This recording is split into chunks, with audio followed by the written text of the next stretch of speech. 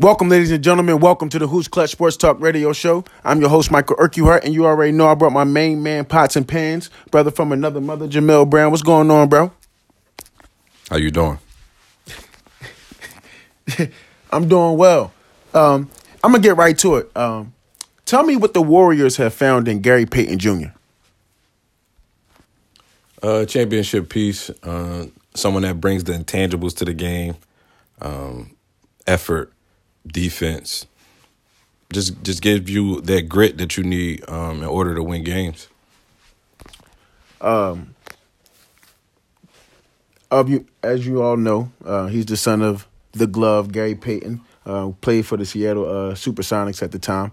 When I see Gary Payton Jr. play, to me, he brings another impact to the Golden State Warriors that they haven't had. He dunking.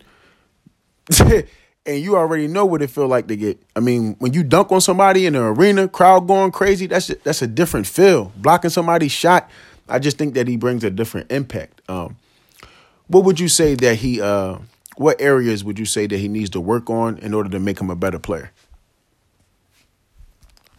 Well, his offensive game, but I don't think you're not going to rely on him offensively.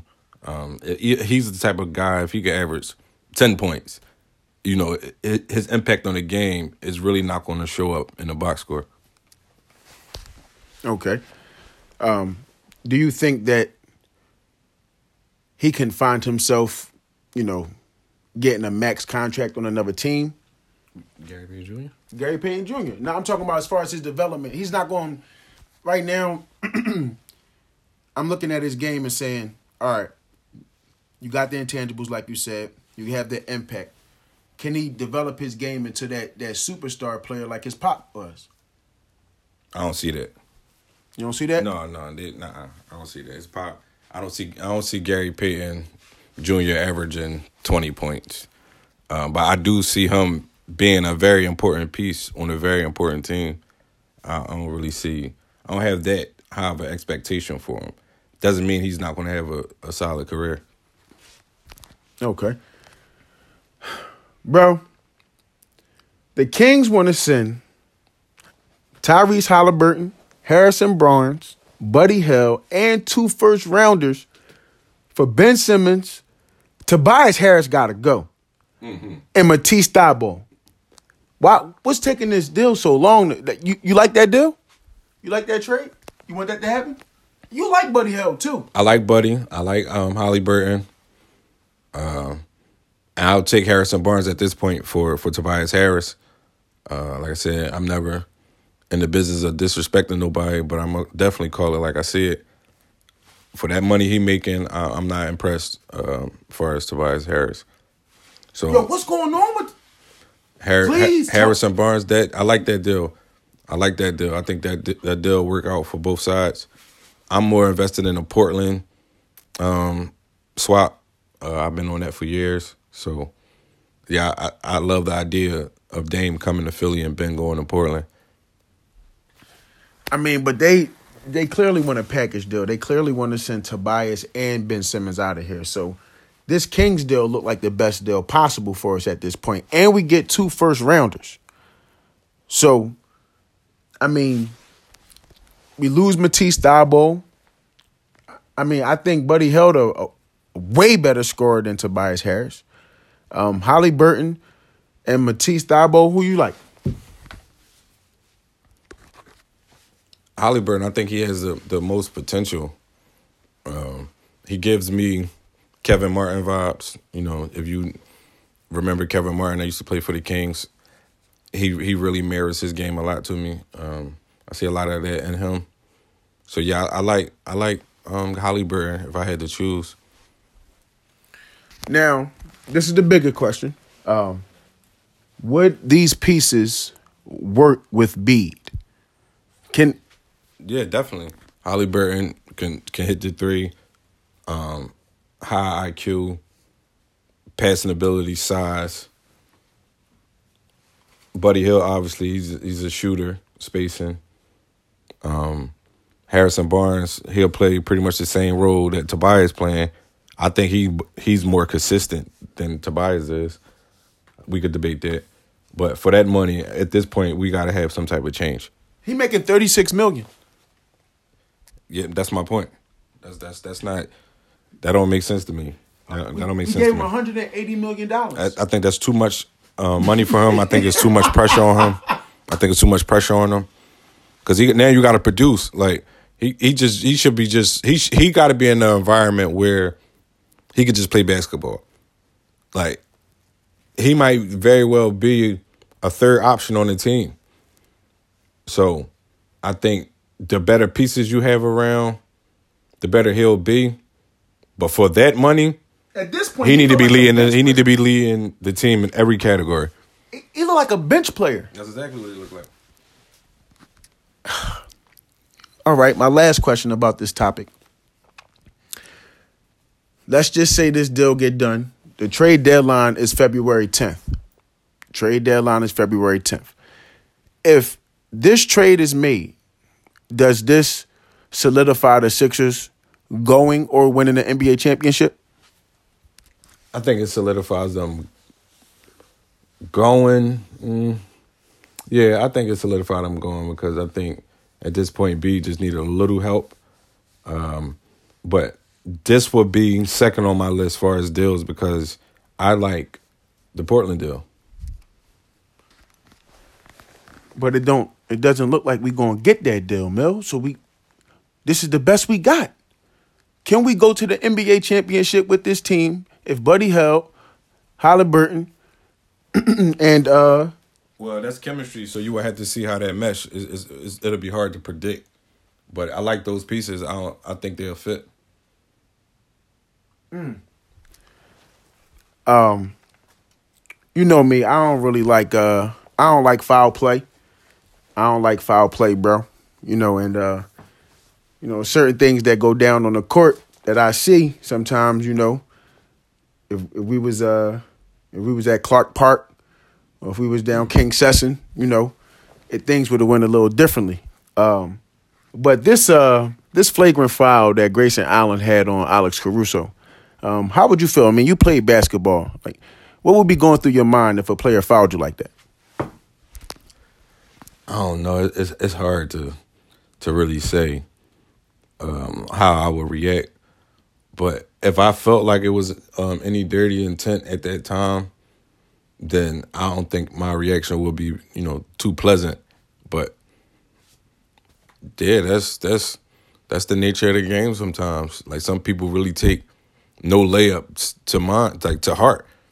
Like some people really take that I'm not giving them no layup. And that means by any means. Yeah, so some people got that mindset. I'm not mad at it. You're not mad at Grayson Allen? You got to look at his intent. It's always hard to judge intent. The outcome sometimes make it vicious, but you never really know somebody's intentions. What do you think Grayson Allen could have done differently to prevent this from happening? Yeah, that's hard to say. That's just hard. Just let him lay the ball up. Just let him go to the rack. It's hard to really answer that. No, I'm not really saying just let him lay the ball up. I'm saying that's the other option. That's the other alternative. Or you can go up. He definitely pulled momentum the other way for Caruso to kind of like fall down. I'm not saying that his intent was to take him out. I'm not saying that his intent was to take him out. What I am saying is, I think it was a little extra. Would you, if you was Caruso, would you think it was a dirty play? It's hard to say. I can't really answer that one. Have you ever been fouled hard? Of course. How did you take that? Every foul is different. It's hard to say. Like you got to be in that moment. It's hard to anybody could say something looking at it from the outside. Okay, so let me ask a more specific question. What are your indicators that this foul is flagrant? Like I said, intent. You could kind of see if it's premeditated by the body language.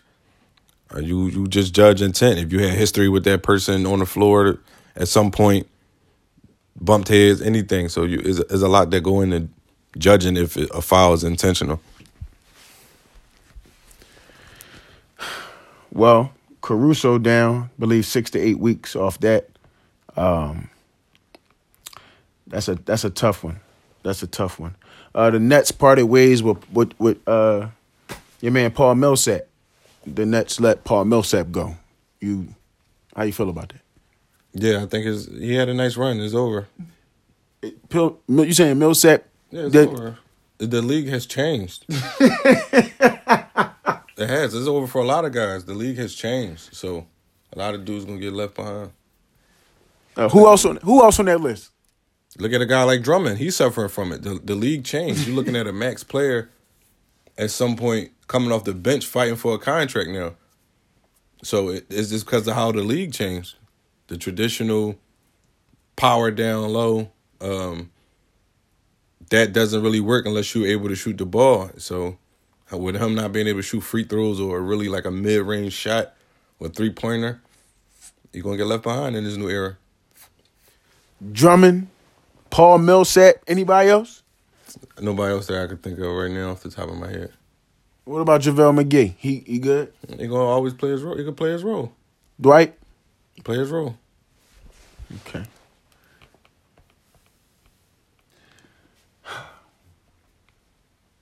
The Knicks are interested in Mavericks guard Jalen Brunson. Now, when you see the Knicks play, you look at Randall, R.J. Barrett, of course. Do you think Jalen Brunson is a good fit for the Knicks? Yeah. No, it's hard to say. They got a lot of guards. So it's more what that team going to look like, to what they're going to do to get him, who they're going to give up. I mean, he's having his best year right now, 16-5. Yeah, but it's all in your team needs, though. It's not really just about how good this player is. You got to need this type of player on your team in order for it to work. So, yeah, you would have to see who's involved in that trade. Do you think it would hurt the Mavericks if they let go of Brunson? Definitely. What do they lose? A high IQ point guard, an actual point guard, like that understands the floor, understands getting people involved, not going to make too many mistakes, going to play hard, got that Villanova blood in him. So, yes, somebody who's poised. He brings a lot to the table. I think he's fine where he's at. Now, speaking of point guards, who does Jalen Brunson remind you of? One of them old school point guards. Does he remind you of anybody? Off the top of my head, I can't really come up with that one. But I'm sure I could, and I'll probably have an answer by the end of the show. Well, you might have an answer by the end of this topic. I want to talk about the point guards that laid the blueprint. You know, we see a lot of point guards in today's league, and what point guards back in the day laid the blueprint for these point guards now? Who would be your top 5 point guards that actually laid the blueprint? Magic, Isaiah Thomas. Now, this ain't the top 5 point guards of all time. No. Laid the blueprint. Magic, Isaiah Thomas, Tony Parker, Steve Nash, Jason Kidd. What did you like most about Tony Parker? How effective he was with just using the fundamentals, like spin move, floater, mid-range game, pick and roll, moving without the ball. Just, he brought a lot of fundamentals to the game. And the floater, you're going to forever see that. Like, I can't say that he invented it, but he also made it his signature. Tony Parker was a dog, very physical, and he understood balance. Like we was watching earlier, always dribbled the ball low, always was able to protect the basketball, knew when to stop. Remember, set you up to dribbling just to get that space for the spin move lay. And it's a reason why the Spurs got 3 rings. Tony Parker was a part of that. Him, Ginobili, Tim Duncan. So for me, just really no. Tim Duncan got 3, right? Or he got 4. He got one with David Robinson, right? He got 2 or 3. But yeah, Tony Parker for me. I like this game. I love the floater. The floater actually cheating. 5. He got 5. Mm-hmm. The floater actually cheating. How hard is it as a defender to stop the floater? Really hard because you got to time it, and it's really hard to predict when someone is going to stop and get in motion. It's really hard. That's why I moved like the 1-2 dribble pull up, stopping on a dime. Like you really can't predict when somebody's going to stop. So your timing would have to be perfect, and you would have to have a hell of a vertical bounce. He's one of the best finishers I've seen with the basketball. Definitely, he led the paint and scoring with a league filled of Shaquille O'Neals and Iversons and LeBrons and Kobe's, McGrady. Like he led as a point guard. Yep, as a point guard. Did you really see Tony Parker in the post a lot? Not a lot, but he does. He uses the back to the basket a lot. I can't say that he was like looking to score out of the post, but he was a very high IQ player. I'm pretty sure he had that part of his game. Who in today's NBA reminds you of Magic? Do you think anybody took Magic blueprint that you watching?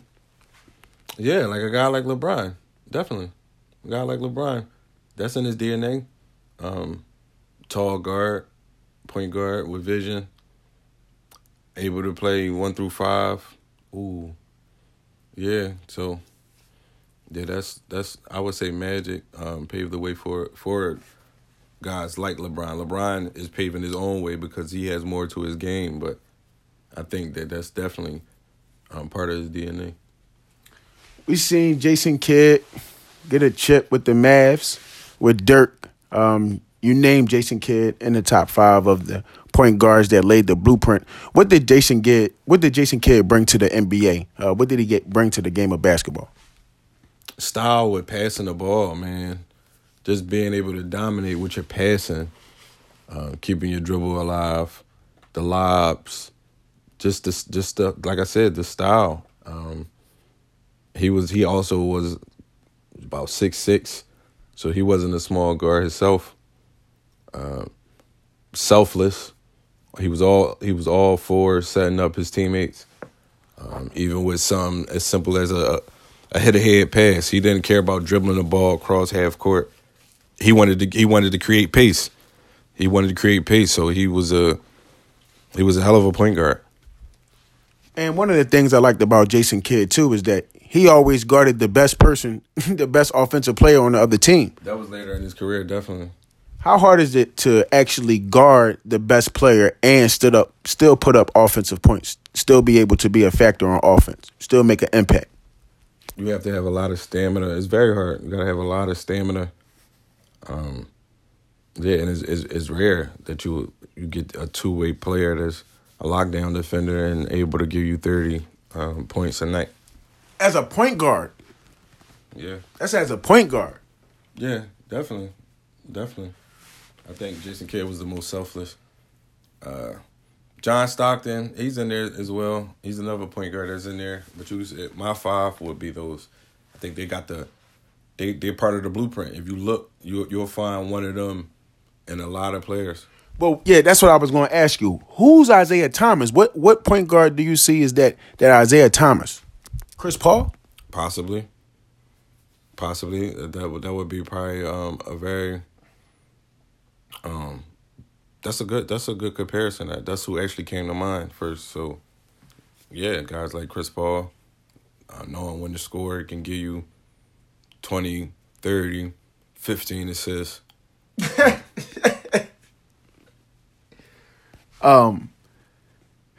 Do you think Chris Paul is ever going to win an NBA championship? No, I don't. And it's unfortunate. I feel like last year he tasted it. It was up 2-0 in the finals. And I said it last year and I say it again. Like I said, no disrespect to nobody, but it is what it is. Like, I don't think that team, even though they winning, They winning a lot. I think that when the playoffs come and the West is fully healthy because they got a nice little path last year due to injuries and stuff. I think this year with guys healthy Lakers team, healthy Denver team, healthy Warriors team, I think that even a team like Minnesota, like it's a lot of teams out there that'll give matchup problems. So I think it's gonna be a lot harder to get back. Regular season, they're gonna do what they do. They tasted the finals, they showing it. But to get back there when playoff time start, I think it's gonna be difficult. What is Cam Reddish going to bring to the Atlanta Hawks? To the Knicks? Oh, my fault. Yeah, the Knicks. You got traded from the Hawks to the Knicks. Cam is good. Cam is good. Like, Cam is a scorer. So you got a nice sized guard who can create his own. He also has the potential to be a lockdown defender. So I think they have a playmaker on the perimeter, and they have somebody that can get them 30 points, 25 points. I mean, he's a volume shooter, so he's going to put up a lot of shots, but I feel like there'll be shots within the offense, and those will be shots that they will want him to take. He's good enough. And I think New York is a place where he can really showcase his talent. He's more needed in New York than he was in Atlanta. Anthony Davis is he's upgraded to questionable to make a return after missing 16 games. The Lakers were 7-9 without him. What does this mean for the Lakers? We've been seeing Bron playing at a high level. We was reading off his numbers in the last show, and we're watching Bron, show effort, and he really wants to take this team to the playoffs and make a run. What needs to happen with this Lakers team in order for them to get it together to let the fans know that they're serious in winning? What would be your main indicators to say, hey, this Lakers team is serious and teams better watch out for them? Just wait until the playoffs start and watching how, their body language is. So they got to make the playoffs, which I anticipate they will, and then just really paying attention to that first round. Body language. If they're playing the same way they was playing during the regular season, then that's an indicator that that's who they is. But if they playing hard and playing lockdown defense, then I would know that it's game time for them. This is what they was waiting for. I tell you what, he cannot come back and still shoot 32% outside the paint. And he's shooting 32% outside the paint. You hear what I tell you? I mean, all right, you averaging 23 points.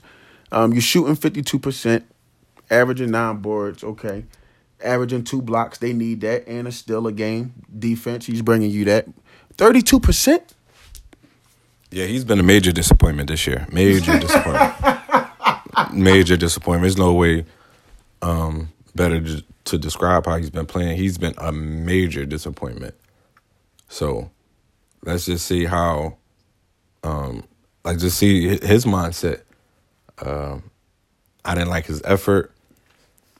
It just, his enthusiasm, it just didn't seem like it just seemed like he was coasting. So let's see, how he come out and play. Because missing 16 games for an NBA player, somebody who really loves the game, they're going to show you something different when they get back out in the court. So you just want to pay attention to him, his body language, and his shot selection, his defensive efforts too. Is Frank Vogel job on the line? Nah, I can't say that. It's whoever the GM is, probably. Because I don't really understand that roster. What you mean you don't understand it? There's a lot of pieces that I wouldn't have plugged in. Such as? Well, I always had questions about Russ and Brian. Really wasn't sure about that one. Then you still got Kendrick Nunn, who haven't played. Where did Trevor Ariza come from? Who else they got on there? THT, like I'm not a fan of him. Like I don't know what they doing with some of these pieces. I just anticipate Brian just gonna make it happen like he do any other time with any other team. Dame getting surgery.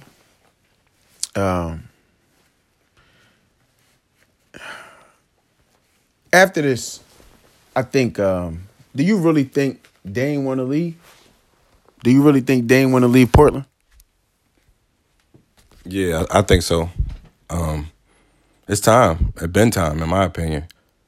So, yeah, he deserves to be in a bigger market, on a better team, contending.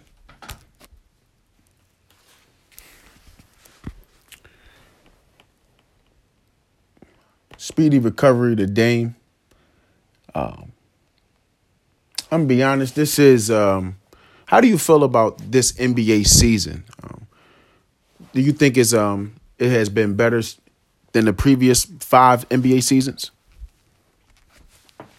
Yeah, there's not a lot of flopping. Guys not benefiting from flopping as much, so they crank down on that. Shooting less free throws. Yeah, definitely shooting less free throws. I think that a lot of guys are carrying their teams. They're getting a chance to really put their offensive abilities on display, putting their teams on their back. So you're seeing a lot of great individual performances. The MVP races seem like it changed every week, for real, just based on that fact right there. So I like what I'm seeing. A lot of teams are competing. The East has gotten better. I definitely like what I'm seeing from the NBA. Speaking of MVPs,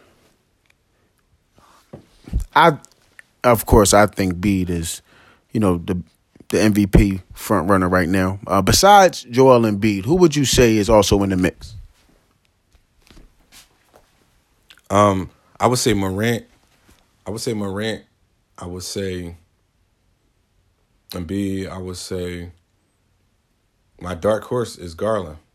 My dark horse is Darius Garland for the Cavaliers. I mean, throughout it all, Rubio going out for the season, Sexton going out for the season. They didn't miss a beat, and they going in jungles, really winning games. I seen them going to Utah and put it on them. I think he might have had 18 assists that game. So just watching a floor general with so much poise at a young age is amazing, and it's almost like you forget how young he is.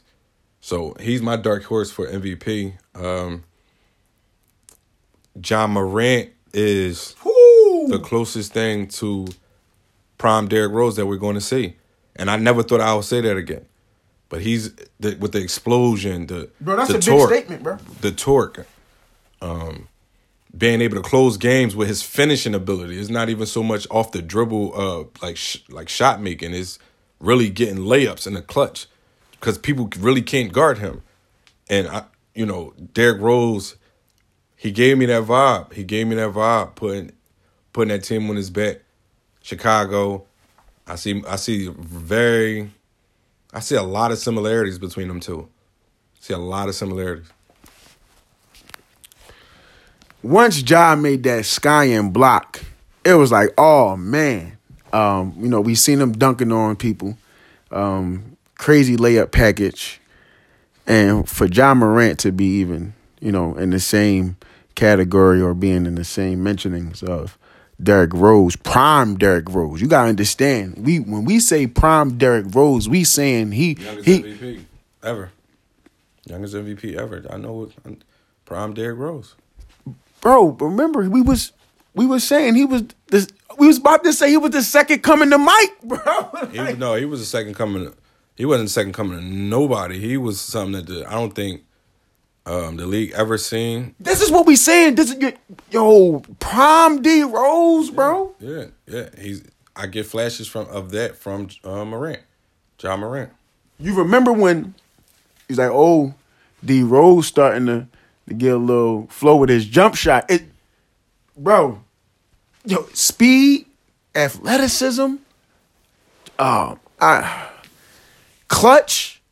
And he was putting the Bulls on his back.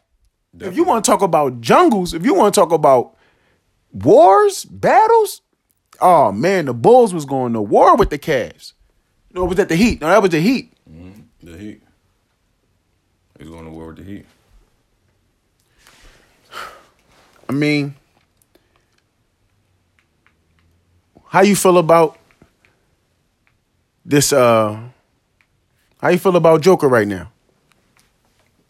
Same way I always felt. I remember I seen him years ago when nobody was really talking about him, and I just noticed something very unique about him. And it's no surprise at what he's doing now to me. He's very unique. Like I said, that's like the most fitting word for him. Like I think that he's different, and his ability to pass as a big man is unreal, for real. It's unreal. So he need to go to another team. It's possible. You just gotta see how they look healthy, but it's definitely possible. Bro, before we get out of here, man, I need to know who you like to go to the bowl. I like San Fran, man.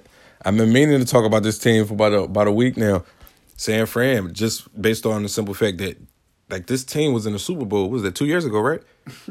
They were just in the and people seem to forget about them just because they was hurt. They had Jimmy Garoppolo. He threw under 10 passes. So it was a lot of question marks there, and people started to kind of like forget about this team. But as this season went on, week by week, you just seen them getting healthier. You just seen them starting to build that chemistry back. They're very dangerous. It's all about momentum. It's all about, traveling defense. And Kyle Shanahan is putting on a coaching clinic. Like, he's putting on a clinic. He's managing Garoppolo. Just his formation, his schemes. That team is very, very dangerous.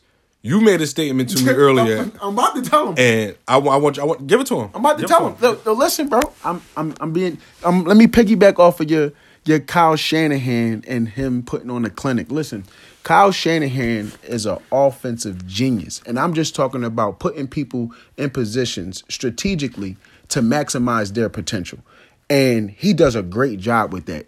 Juszczyk, Elijah Mitchell, Kittle, and this individual who I feel as though might be a unicorn in the NFL. Like, we've seen players do certain things, but to the level that Deebo Samuel is doing at, he's the best NFL player right now. He's number one, hands down. He's their number one running back.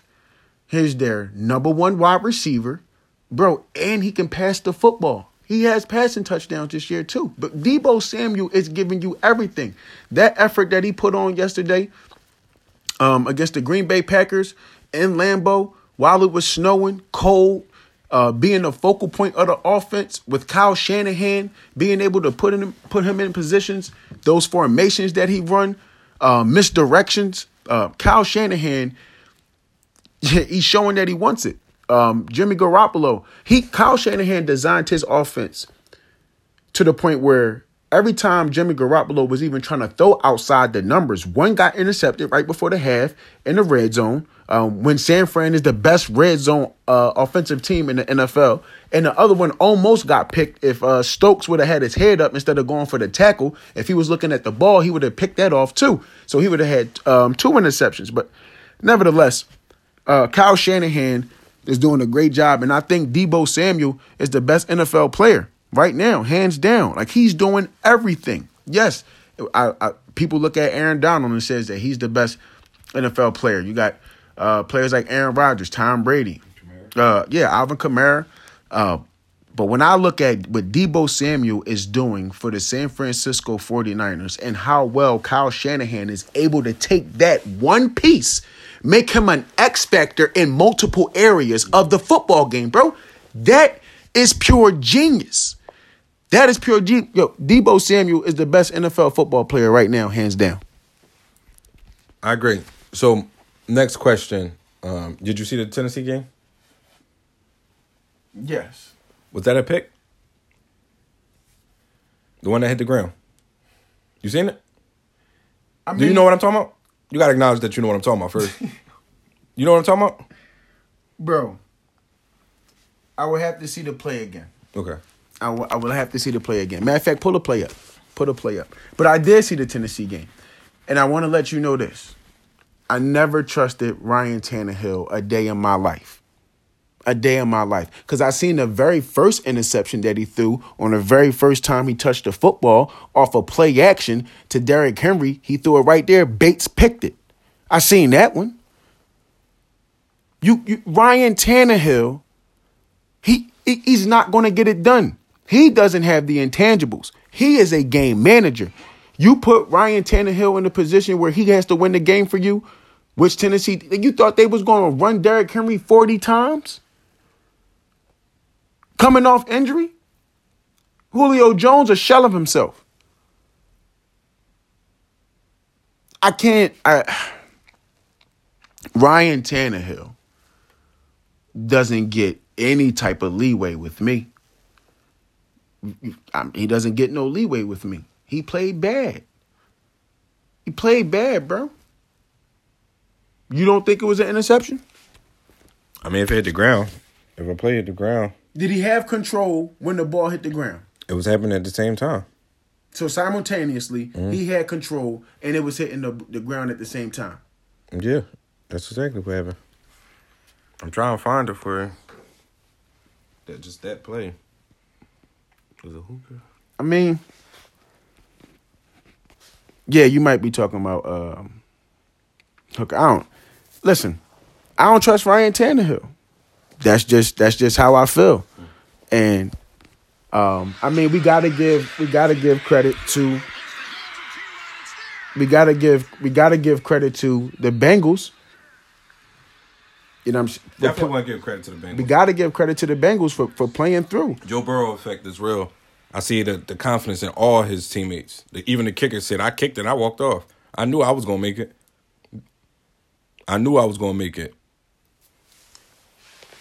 McPherson, he money. Yeah, he told him. And Joe Burrow said, he said something to him before he walked out. Like, man, I know you're gonna make it. See, Joe Burrow said I was walking onto the field when he first kicked it, when he first let it off. So I was already walking onto the field. So they got that confidence in each other. It's unreal. And that's Joe Burrow, because that Bengals team wasn't talking like that a couple years ago. If I'm gonna be honest with you. NFL crazy, man. That is Vegas took like 10 minutes on that call too. They crazy. That's a crazy call. I don't know football. That helped him catch the football. I mean, it gave him the benefit because he had two hands on it. It did happen simultaneously. Oh man. If I'm the referee, I'm gonna be honest. I'm calling anything that really hit the ground incomplete. I'm gonna be honest. That's what I thought football was. If it hit the ground, I mean, it's not live anymore. It's a dead play in 95% of football. So I mean, but sometimes it was a pick. It looks like it wasn't a pick. If you have possession and the ball hits the ground and you still have possession, like the ball, if you have possession, the ball can still hit the ground. The ball hit the ground as he was catching it, though. See, that's my thing. It hit the ground as he was catching it, which means that's incomplete pass. It's an incomplete pass. I bet you if that was the receiver, if they were trying to rule if the receiver caught that would have been an incomplete.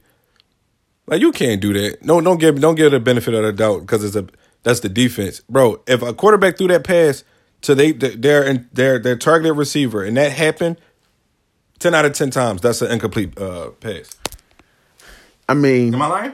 This is happening in fast time. So, like I said, when we was talking earlier, basketball. They got 20 monitors in a room. But remember, you told me, just even in basketball, right? Yo, bro, that's a carry. That's a walk. Nah, bro. In basketball time, when it's happening fast that way, you can't really call that. But yeah, but that's hitting the ground. though. We talking about somebody hammer. We just talking about the sport of football. When something hits the ground, it's dead. You spike the ball, where you throwing it at? The ground. Like, everything is the ground is dead in the play. But he had possession on both sides of the football. Yeah, but the head of the ball is on the ground. But he did double clutch that. That's not a pick, bro. Look, it's on the ground. That's on the ground. That's not a pick, bro. There's no. See, this is what reality does to people. I'm not crazy. And I'm not gonna let no footage or no decision make me believe that I'm crazy, bro. That's an incomplete pass. Now people debating like they don't know football, saying, "Yo, that's an incomplete pass. That's an incomplete pass." So, yeah, that was crazy when they said they got up there and that ref said that with a straight face, it ruled interception. I couldn't believe it. I said, "Man." Tell you right now, Jamar Chase, he's coming for that number 1 wide receiver spot. I'm letting y'all know that. Already? No, he's not the. Oh.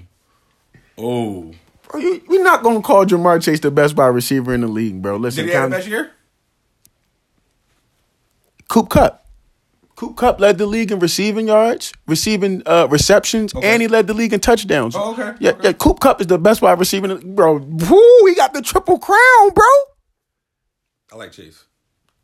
I mean, you like that type of style. Coop Kupp got them routes. He'll route you up. And he a red zone threat. Much respect. Hands too. What you need? Much respect. Jamar Chase, I'm just letting everybody know.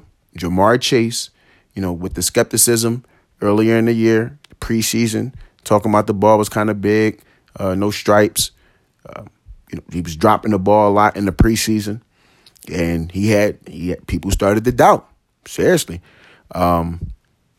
And he proved everybody wrong this year. I think he has 2 games with over 250 yards receiving. Oh, really?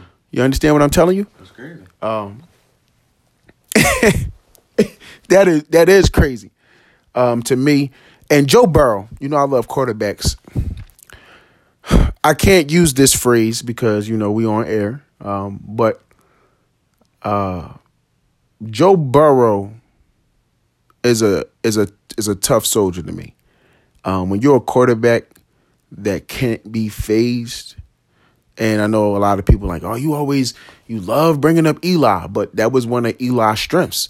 He's going to give you that confidence. Like, okay, I'm not going to let that bad play, the play before, mess up my mentality for the rest of the game. And you need that as a leader. As a leader, you need to be able to say, okay, next play. As a leader, you need to say, okay, all right, I made that mistake. I'm not going to do it no more. Bring the footage over here. Let me look at the film, and we're going to correct it. I see that in Joe Burrow. I see that he has the confidence in his players. He builds confidence. You get what I'm saying? As a leader, you want to build confidence in those players around you because you need them to be better as well. Right. And certain leaders, like Michael Jordan, take other, steps and motivate. Bro, you wouldn't have took none of the tactics that Jordan took. I plead the fifth. Bro, I need to know. Any of the tactics. Jordan, he has 2 3-peats. Tell me something that you would have mocked. Okay, we got mentality. We ain't going to go there. Okay, Jordan was a killer, if not the killer. Baba Yaga.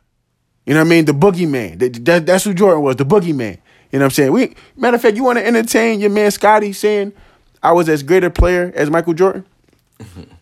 I think people be they got it out for Scotty, man. they be highlighting little parts of his interviews and making him seem crazy. But no, he wasn't as great as Michael Jordan. So he's a Hall of Famer. For sure, yeah. No doubt about it. Yeah, but he wasn't as good as Michael Jordan. But he played a very important role in Michael Jordan's career. So I think he just spoke a little hasty, but he was on the right path with his words. You know what I mean? He played there's no Mike without Scotty, and that's the reality of it. There's no 6 rings without Scotty. There's no 6 rings, but there is a Mike. Mike wouldn't have been as successful, piggybacking off your example, if it wasn't for Scotty. Yo, what happened them 2 years Mike left? They got cheat. The Rockets won back-to-back rings. Yeah, but they also I think they almost finished number one they still was number one in the East, if I'm not mistaken.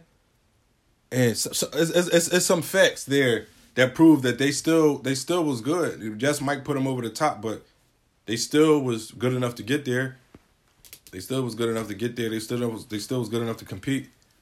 So, yeah, I think he just, he had his way with words right there, but he played a very important role in Michael Jordan's career, and he was robbing a bet, man. Did the Bulls make the finals without Mike? No. Okay. They didn't make the finals without Phil Jackson either.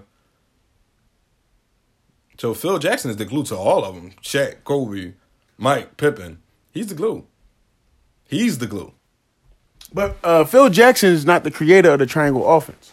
He's not. I forgot the guy name. Yeah, he got it from somebody. But the thing is, he mastered it. Right. And he put it into effect. Like he made it effective. And people bought into it. And he knew what type of players it took for it to work. That's why you had a similarity with Kobe and Mike. That's just Phil. Does Phil know what he was doing? He needed those type of players to make his triangle offense work. So, yeah, I think that Phil was definitely the glue. If you want to speak of importance, Phil Jackson, none of this is possible without Phil. None of them. None of them rings. I mean, you got to have players out there playing, bro. You understand what I'm saying? You got to know what and you got to assign them jobs, too. I mean, sometimes it's just raw talent out there. Sometimes you just need players to. No raw talent on the Phil Jackson team. Certain coaches not going to deal with raw talent. They're going to polish these players, and that's what type of players that they need. That's the type of players that they look for, like i.e. a Pop. You know what I mean? Certain players, certain coaches not going to waste their time on players for the most part if they don't have to. Pop in like a rebuild phase. He don't want to lead the Spurs, so he kind of just dealing with whatever they put in front of him, but he maximizing it, and that's what great coaches do. Bringing it back full circle, Joe Burrow to me is I mean you can win a bowl with Burrow. I mean as long as they're not turning the ball over. I mean, but pressure burst pipes, and every game. The next game is going to be the biggest game of his career. You get what I'm saying? The wild card game was the big game of his career. Then he had the divisional. Now he's in the AFC championship game. You know what I'm saying? He's waiting to play in the AFC championship game. This is the biggest game of his career. And if he go to the bowl, so every game for him from here on out, like you said, this is going to be the minimum. This is going to be the standard set for the Bengals now that I'm here. We're going to be expected to go to the playoffs. We're going to be expected to win our division. We're going to be expected to make it far. We've set the bar. So that's what I'm saying. That's why I say Jamar Chase, for these wide receivers to look out, because once these defensive coaches get film, we got to see how you work out on your second gear. But right now, he's on the prowl. Any gems you want to drop before we get out of here, bro? Nah, we covered pretty much everything. I want to thank you for your time. One gem that I want to drop, man, is, of course, listen, life too short. Patch it up. You know what I mean? If you got to put your pride aside, talk to whoever that you need to, that you probably been, distanced from. You know what I'm saying? Handle your business. Just talk to that person. Get what I'm saying? It ain't a little conversation don't hurt. Yeah, you'd be surprised. You'd be surprised how much you can fix and resolve through conversation. Like, a lot of times it'd be just, miscommunication. So, definitely. I want to thank you for your time, bro. I want to thank you for your opinion. You turned the game on already. Yeah, we about to watch the game. Y'all already know. But I want to thank y'all for your time. I want to thank you for your opinion, bro. It definitely matters to me. We'll be dropping snippets on Who's Clutch Inc. on Instagram, and we'll also be posting this on Apple Podcasts, Who's Clutch Sports Talk Radio. Again, stay safe out there. Make men's. Put your pride aside. Peace and love.